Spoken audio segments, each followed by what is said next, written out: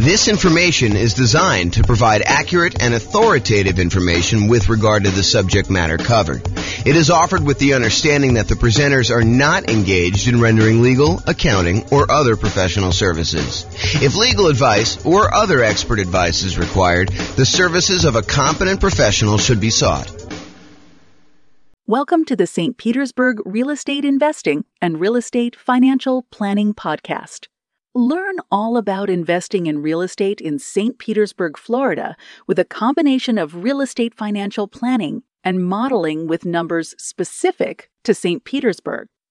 Plus, syndicated, more generalized recordings of live and pre-recorded real estate investing classes, not all of them specific to St. Petersburg. Be sure to stay tuned after the podcast for a message from our sponsors. Well, good morning and welcome, everyone. I am your host, James Orr, and this is another class on deal analysis. Today, we're going to talk about a couple interesting little differences you might see when analyzing certain types of deals. And I'm going to use the example of new construction because I think you're likely to see some of these things on new construction. And one of the things is almost exclusively to new construction, but we'll kind of go through that as we come up with it. So I'm going to jump right into using the world's greatest real estate deal analysis spreadsheet. And you can go download a copy of this at realestateFinancialPlanner.com/spreadsheet. And there are some updates I've been making. So you'll have to download the newest version soon after I release this. I'll probably release it in a couple days, although I do have some family coming into town, so might be taking about a week off between now and the next recording. So it might be a little bit before you get the newest version, but I'll post the video and then we'll do the latest updates so you can kind of see some of the changes. Okay, so let's jump right into it. So I'm going to assume that you're buying a $400,000 new construction property and that you're buying it for $400,000. Now, the seller concessions, the seller, the builder in this case, is unwilling to give you any seller concessions, except they're going to give you a kind of like special loan program like that they can get through their lender that they're going to pay for. And so it is sort of like you're getting some seller concessions. They're going to do this 3-2-1 rate buy down plan where you're going to get a lower interest rate for the first year, a much lower interest rate for the first year, a slightly lower one for the second year, slightly one for the third year. And then by the fourth year, you're going to pay the regular normal interest rate for the next, whatever that is, 26 years remaining after that. Okay, so that's what they're doing. Now, they did say they would offer you, if you wanted to, a certain amount of money in order to buy down your interest rate permanently. And we covered that in the last class where we talked about the seller being willing to give you, a 3% buy down, and you could use that to buy down the interest rate permanently. So I don't know if I want to mix those two together, but the idea is that you could do one of those where you buy down the interest rate permanently, or you could do this 3-2-1 buy down and get significantly better cash flow the first year, a little bit worse cash flow the second year, a little bit worse cash flow the third year. And then by the fourth year, you're at what the regular interest rate is for the loan for the term of it. So maybe I will do a direct comparison class. I'm not sure if I'm going to cover that in this class or not. So we'll go there. So basically, let's assume also that you're going to be doing this as a nomad. We're going to start with 20% down just so we can see it. And then we'll switch over to what it looks like when you put 5% down. Your share of the closing cost is going to be 1%. And because it's new construction, this is one of the things that's interesting and different. Because it's new construction, you might think to yourself, hey, there's really nothing for me to do because I'm buying a brand new property. And you would probably be mistaken. The thought process is that when you buy new construction, sometimes there's things that you normally get with a resale property that you don't get with new construction. For example, in some properties, it includes some resale properties, it includes window blinds throughout the house. The last person to sell it is just including those on there. However, when you buy new construction, sometimes the builder is only putting in some window blinds, like maybe the front of the house. Sometimes they're not putting in any window blinds at all. And so you've got to have some money set aside for things like that you have coming into the property. In addition to that, a lot of times when we buy new construction, not everything is done. So for example, here where I live, it's very, very common for a builder to actually provide the front yard landscaping, but not to include the backyard landscaping. So you need to either have the builder, pay the builder extra in order to include the backyard landscaping, or do that yourself afterward. So we could do one of two things here. Either we can kind of like raise the price that we're paying to the builder. And so instead of doing a purchase price for $400, maybe when we include, the upgraded appliance package, go from like the standard stuff to the stainless steel and including the refrigerator, to including an air conditioning unit, because that's optional with a lot of builders around here, to including backyard landscaping, to sometimes including backyard fencing, to including, sometimes they do include garage door openers, sometimes they do not. So when you add in all of these extra things, sometimes it's as much as $30,000 more. So instead of purchasing the property for $400, now maybe we're purchasing the property for $430. And still we've got some things that we cannot roll into the builder. Like some builders will not allow you to roll in the blinds on a property. And so you'll have to pay for those out of pocket. And so you should budget something, whatever you think it'll cost you to do those things, as additional rent ready costs. Okay. So we've raised the price in order to include those extra things. Now, a really important note here. That note is some of the things that we often want to roll into the cost of buying a new construction property, an appraiser is going to give us little or no value for. So there is a chance, especially as you add more and more things to the price of the property, that the property will not appraise. And if the property does not appraise, that means that you will need to be bringing more than just your regular down payment to purchase the property. So for example, you'll notice the amount for down payment is $86,000 here. It's 20% of that. However, what can happen is when we do the ARV, let's say the ARV only comes in at $410,000. That means that we need to then bring more to the table. I'm sorry, we're purchasing it for $430,000 and we're doing $410,000. So yeah, so the 20% should be based on the purchase price, not the ARV. So yeah, so basically we're going to do that, and then we'll need to bring additional money to the table in order to cover that additional shortage. So just be aware. Like for example, I bought a property, a new construction property, where I had the builder finish the basement. It was actually much cheaper for me to have the builder finish the basement, and better because I could finance it at 3.5% or something like that in order to have the builder do that. However, when we went to have the property appraised, the appraiser did not see the extra value in what the appraised amount was on the property. And so that they were unwilling to give us the additional cost of finishing the basement in the appraised value. And we ended up needing to come to the table with additional money in order to cover the difference between what the property appraised for and what the cost of the property was, in addition to our down payment. Okay. So just be aware that that is the case. I'm going to make a note here to update something in the spreadsheet, so it'll be fixed by the time you get it. Okay, cool. So rent ready cost, you can see that there. And then we calculate the cumulative negative cash flow in this particular case. I'm going to adjust the monthly rent up to about what it would be. We're going to call this one $2,800 a month. So we have a little bit of negative cash flow with the property here because that's just what the numbers are. So it's $162 a month negative cash flow based on what we're seeing here. Oh, and because we're putting 20% down, the rate's really closer to 7%. So it's really $191 a month in negative cash flow here based on what we're seeing now before we do any adjustments. Okay. So we see the rent ready costs. We see the cumulative negative cash flow there. If you want to cover like what we talked about there, go watch the previous class. I walk you through a bunch of what's going on with the cumulative negative cash flow. The short version of this is when you buy a property, you should have enough money for the down payment, plus enough money for the closing costs, plus enough money for any rent ready costs that you need, plus enough money for your reserves. And in addition to all of that, if you have negative cash flow on a property, it is prudent, it is more conservative for you to say, look, my negative cash flow for the life of this property, with rents going up a little bit each year, my expenses going up a little bit each year, my payment on my property is probably going to be fixed. I'm likely to have negative cash flow for a number of years before rents creep up enough where I no longer have negative cash flow. The world's greatest real estate deal analysis spreadsheet actually will do that calculation for you. If you go into the overrides, you can see where it does that. It is right here with the cumulative negative cash flow. So it calculates how much negative cash flow you have each year, and then it adds up what the total amount of cumulative negative cash flow you have on the property for that time period. And then it shows you here on this homepage, as you will also need this in order to make your investment in the property. So when you think about how much you need to do the deal, it's not just down payment. It's not just down payment and closing costs.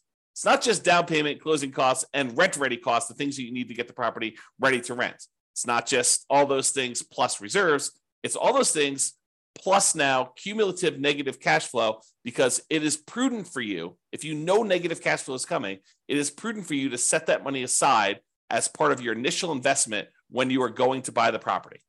Okay. If you don't have negative cash flow, it'll be zero and you won't have to worry about it. However, if you're in a market where you're choosing to put less than a certain amount of down where you wouldn't have negative cash flow, right? Because if you put more down here, you put 30% down, it's not negative anymore, right? So negative cash flow really is a function of how much you put down.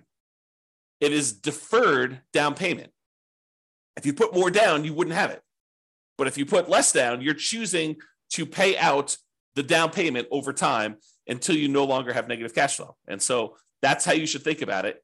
If you're in a market where if you put a certain amount down, you're likely to have negative cash flow, and you're choosing to put that amount down, you're choosing to have negative cash flow. Now, of course, this is in addition to, obviously, try to select a deal where you don't have negative cash flow. Optimize for picking the right deal. But if you're in a market and you're trying to do a strategy where, this is the strategy because you put this amount down, and this is the best property you can find in your marketplace in our current market conditions, you have a choice. You can either not make the investment, continue to save money until you have more to put down, or you could choose to put this amount down and have the negative cash flow. And then you got to evaluate whether that makes sense for you by looking at the overall deal and making that analysis. All right. So this shows you that numbers we did there, put it back to 20%. That's good. So the mortgage interest rate, if you're doing a non-owner occupant, we're calling it 7% right now. And you can see what that looks like. If we go to a owner occupant loan, we're going to lower that the tiniest bit, and we're going to add PMI in here. So we do have PMI added in right now. So this is really zero when we're doing the initial analysis, because we don't have PMI because we put 20% down right now. And so negative cash flow is negative $191 a month. Monthly rent on the property is $2,800 a month. The vacancy rate, we're saying the vacancy rate for a brand new construction property is going to be about 3%. That's because we're starting usually 60 to 90 days ahead of time when we are trying to fill the vacancy. Property taxes are based on whatever the property taxes are in your marketplace. In this case, we're using 0.56% to estimate that. Property insurance on a $430,000 property, probably in the $1,450-ish range. Go check with your insurance agent to get that number. The HOA dues, we're going to say this is $350 a year for HOA. We're assuming the tenant is paying the utilities on the property. So they're paying the electricity and water and everything. So our share as the landlord's utilities are zero. If you're buying like a duplex or a triplex or a fourplex, and you had a common area where you were paying some of the utilities, you'd put that in here. Or if you were paying the utilities on a property and then billing back, you might increase the income on the property and then put in some utilities here. But in this case, the tenant is going to put them in their name, and we're not going to be responsible for any of them. Some people would prefer, they're going to say, look, when the property is vacant, I'm paying the utilities. I'm going to put a small number in here. I'm going to put, whatever it is, $20 a month or, $240 a year in order to account for that really small amount of time that I've got the property and I'm responsible for utilities. I don't usually do that. I usually include that as part of the vacancy percentage, but it's up to you as to whether you prefer to do it that way or not. And then if you have any other expenses on the property, if you had snow removal, or if you're offering lawn service or stuff like that, you'd put those here in other expenses. Now, maintenance. Let's talk about maintenance, because this is one of the interesting things that's different when we're talking about analyzing a brand new construction property. So if you remember from before, I have a separate spreadsheet here. Let's see here. Can I do this? Let me do something here. I'm going to stop sharing my screen for a second, pull up another spreadsheet. Okay. And share my screen again.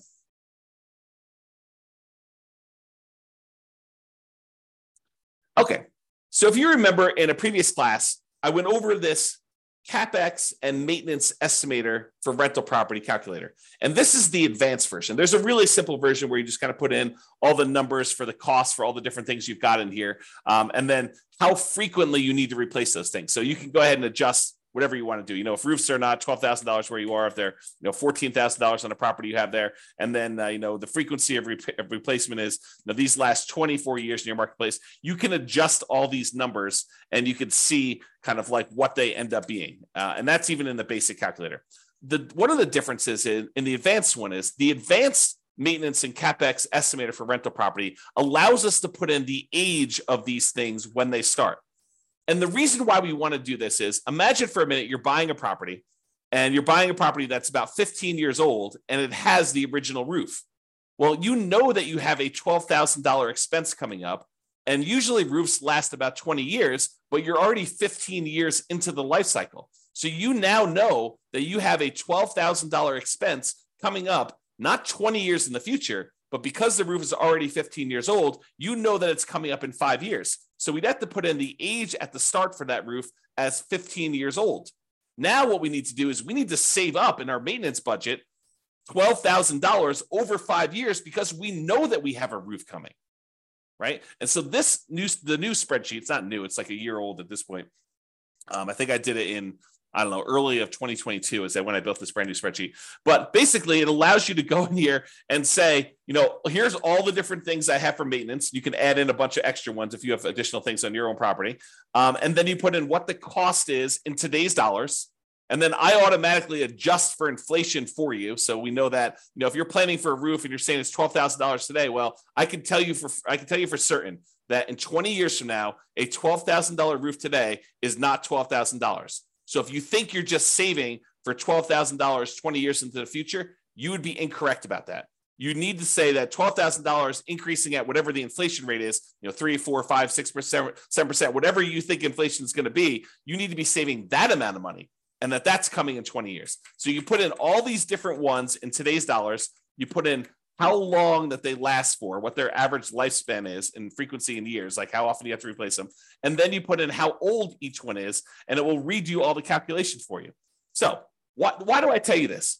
I'm telling you this because with a new construction property, all of the age at the start is 0. So something magical happens where normally we would have things coming due within a year or 2 or 3 or 4 or 5, and things could happen all over the place. When you buy a new construction property, you have this magical period where you're very unlikely to have any major CapEx or significant maintenance type expenses on a property in the first, let's call it 5 years or so, whatever the time period is for kind of doing these frequency of replacements. So you have this sort of soft period where you really don't have anything coming up there. So if you wanted to be more aggressive in your deal analysis, you could choose to lower the amounts you are setting aside for maintenance in the first 5 years, have it steadily increase over the first 5 years, and then be at full capacity after the 5-year point, knowing that you're going to have regular maintenance probably happening closer to then. The reason you could think about this is if you bought 100 new construction properties all at the same time, and you had all the numbers for the 100 of them, you are less likely to have maintenance in that first year because almost all of them are new. Are you going to have some maintenance? Is something going to break? Sure. Is it usually going to be covered by the home warranty given by the builder? Yeah, in most cases, it probably will. Are there some things that will not be covered? Damage done by the tenant where you can't prove that they actually did something, and the builder is unwilling to cover it, and the tenant doesn't think it's their fault. Are you going to cover that? Yes, no doubt you are going to be responsible for that. Okay. So in those cases, you could think to yourself, I'm going to have these really small maintenance numbers for year 1, maybe a little bit more in year 2, as certain things are more likely to break then. And you're getting further away from maybe the builder warranty doesn't cover things into that year 2. And then you kind of see this build up over time. So if you think about it, if you had 100 properties, the chance of you having maintenance in all 100 of them is very close to 0 in year 1. It's probably a little bit higher in year 2, a little bit higher in year 3. And by the time you're getting to year 5 or so, it's probably at its full on capacity where you probably have a regular ongoing maintenance, just like you would with any resale property. Why do I go through this whole story to tell you this? The reason why is, I'm going to stop sharing my screen for a second, switch back to the other spreadsheet. Let's see here, other spreadsheet. The reason why I tell you all this, share screen again,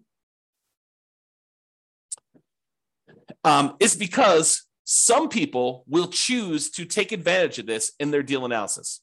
They will choose to go to the override section. And I'm not suggesting you necessarily do this, although it is reality.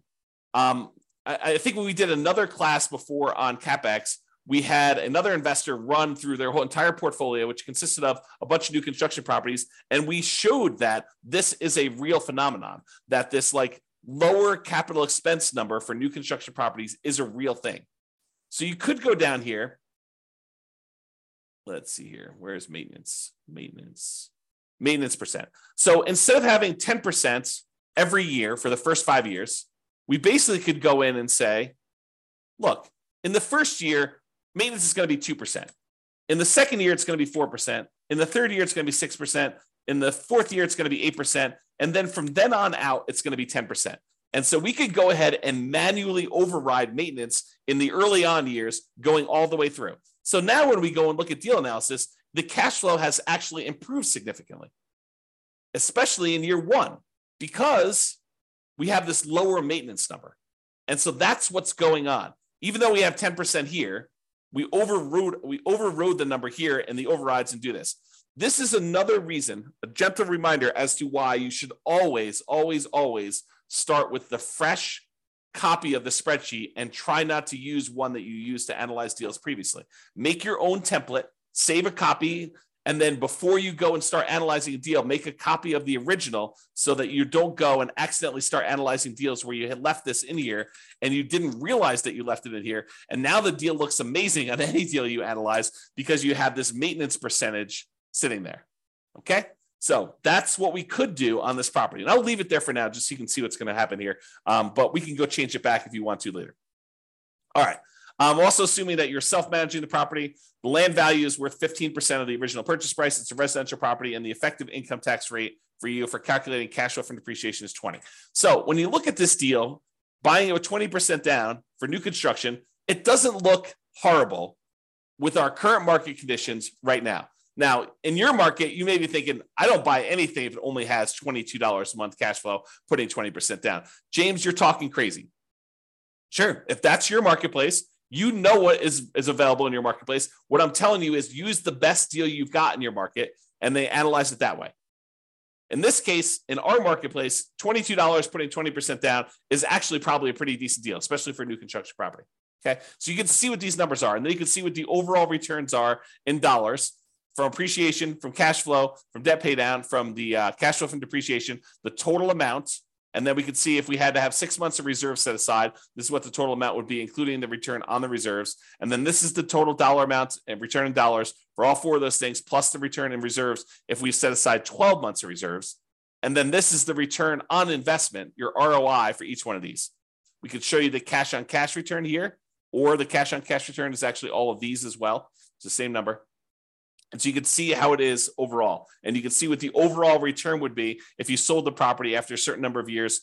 You can look at the annualized return on investment, the compound return on investment, or the internal rate of return if you're type of an IRR type of calculation for them. Okay. I'm not going to cover return on true net equity or the cost to access equity or all that other stuff. It's all on here. We're going to cover that in future classes, but you should be looking at those, in my opinion. All right.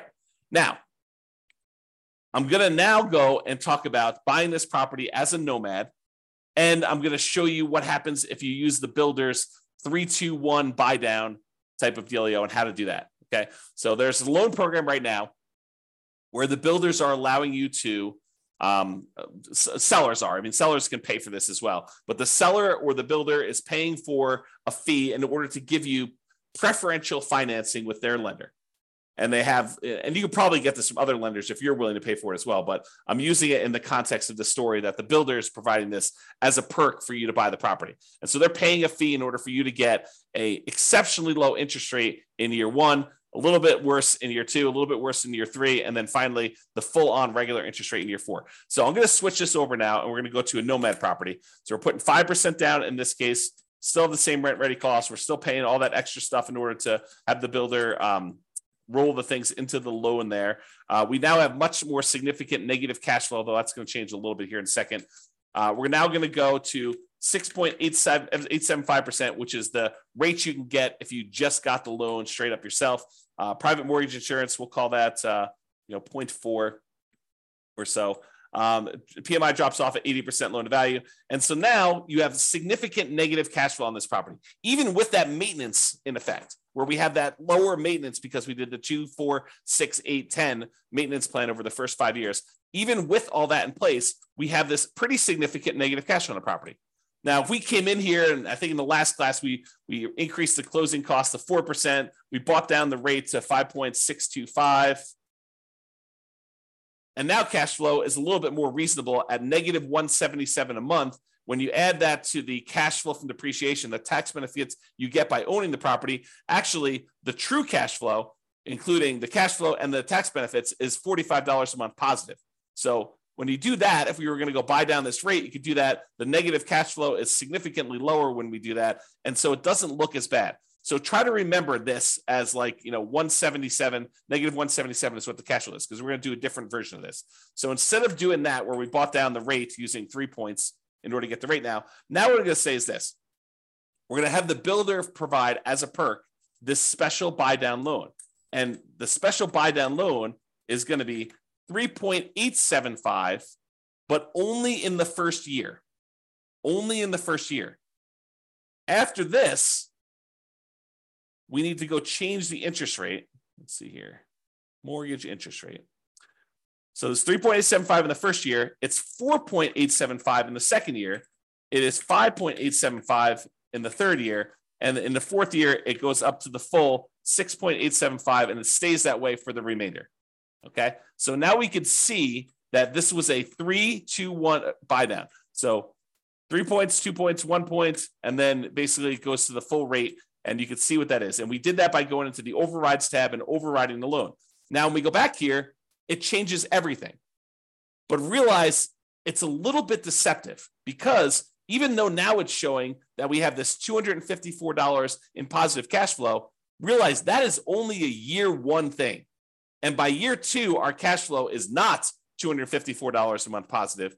It's actually cash flow in year two, it's $26 positive, because the interest rate went up in year two. And so now our cash flow went from being pretty significantly positive, $254 a month. Now it's only $26 a month positive in year two, because the interest rates went up in year two. And by year three, the monthly cash flow is negative $216.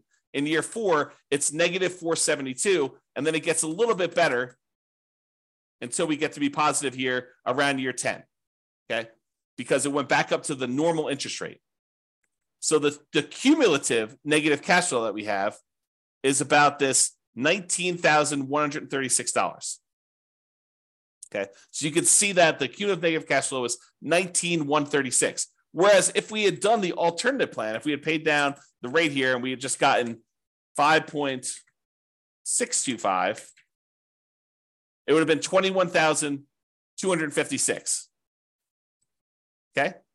So it's a little bit less by doing it the 3-2-1 method.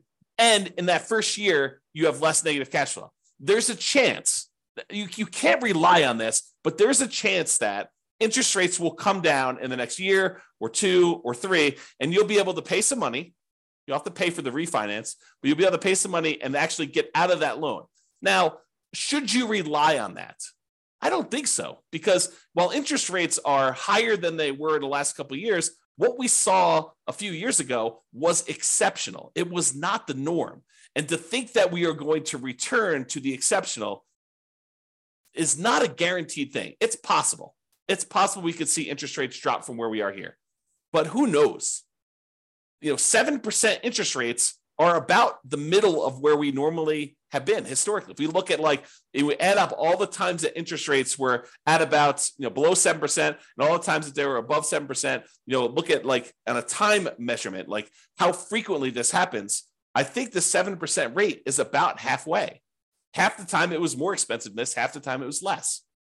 Okay. Not what's the extreme we've seen, which is probably close to 20%, 18, up in there. And the low we've seen, probably really twos-ish, mid to, I think I have 2.25 on one of my mortgages.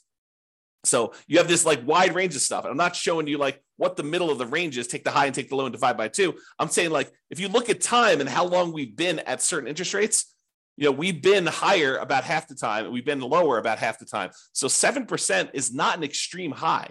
And I'm just trying to give you some perspective as to whether it's likely you're likely to see interest rates go back down. Definitely possible. Definitely possible. But it's also possible interest rates will go up from here and you will not want to refi. And so voluntarily taking 6.875 for subsequent years, for year 4 and beyond, doing it this way may or may not be the best strategy for you depending on how long you plan to hold the property. And you can see this impact right here on this cash on cash. In the first year, cash on cash looks amazing. In the second year, it looks less than amazing, right? Because you're back down to the higher interest rate. And then it's negative, and then it's negative, but then it starts to recover as the cash flow tends to improve on the property. So this shows you just the first 5 years as a quick visual. All right.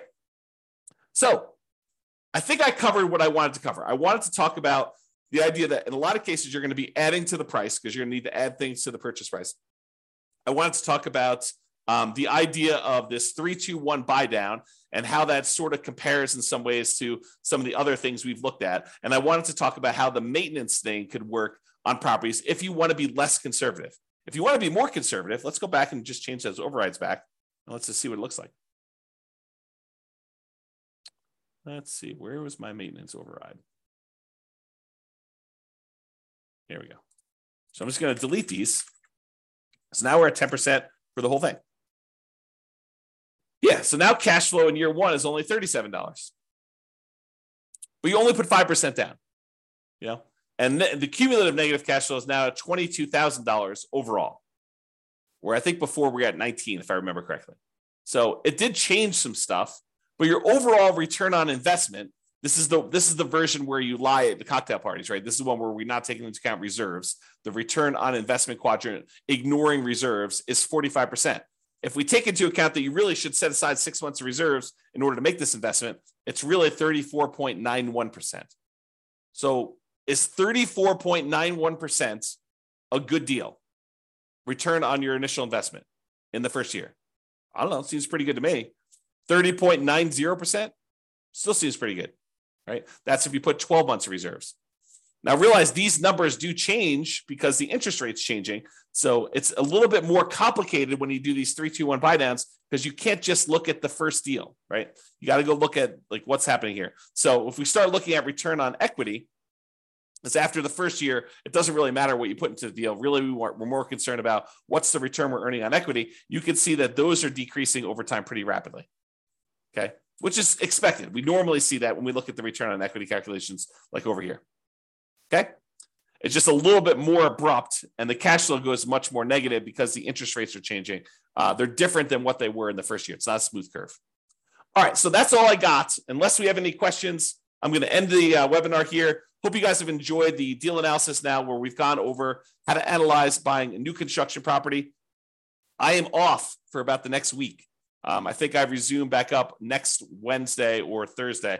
I can't remember which. So if I go dark on everybody, that's what's going on. Have a great day and weekend, everybody. This has been James Orr. Bye-bye for now. With home prices up, mortgage interest rates up and rents up, but not quite enough to counteract the higher prices and interest rates, cash flow on rental properties in St. Petersburg is harder than ever. Book a call with the Real Estate Financial Planner to apply our proprietary 88 strategies to improve cash flow on your rentals. See the show notes for a link to schedule your call and improve your cash flow today. If you're a real estate agent, lender, or professional in St. Petersburg that wants to help our real estate investor listeners, consider reaching out to learn about collaboration opportunities with this podcast. We'd love to add more value to our listeners by having you assist our investors buy, sell, and finance their real estate investments. See the show notes to schedule a call to discuss collaboration opportunities.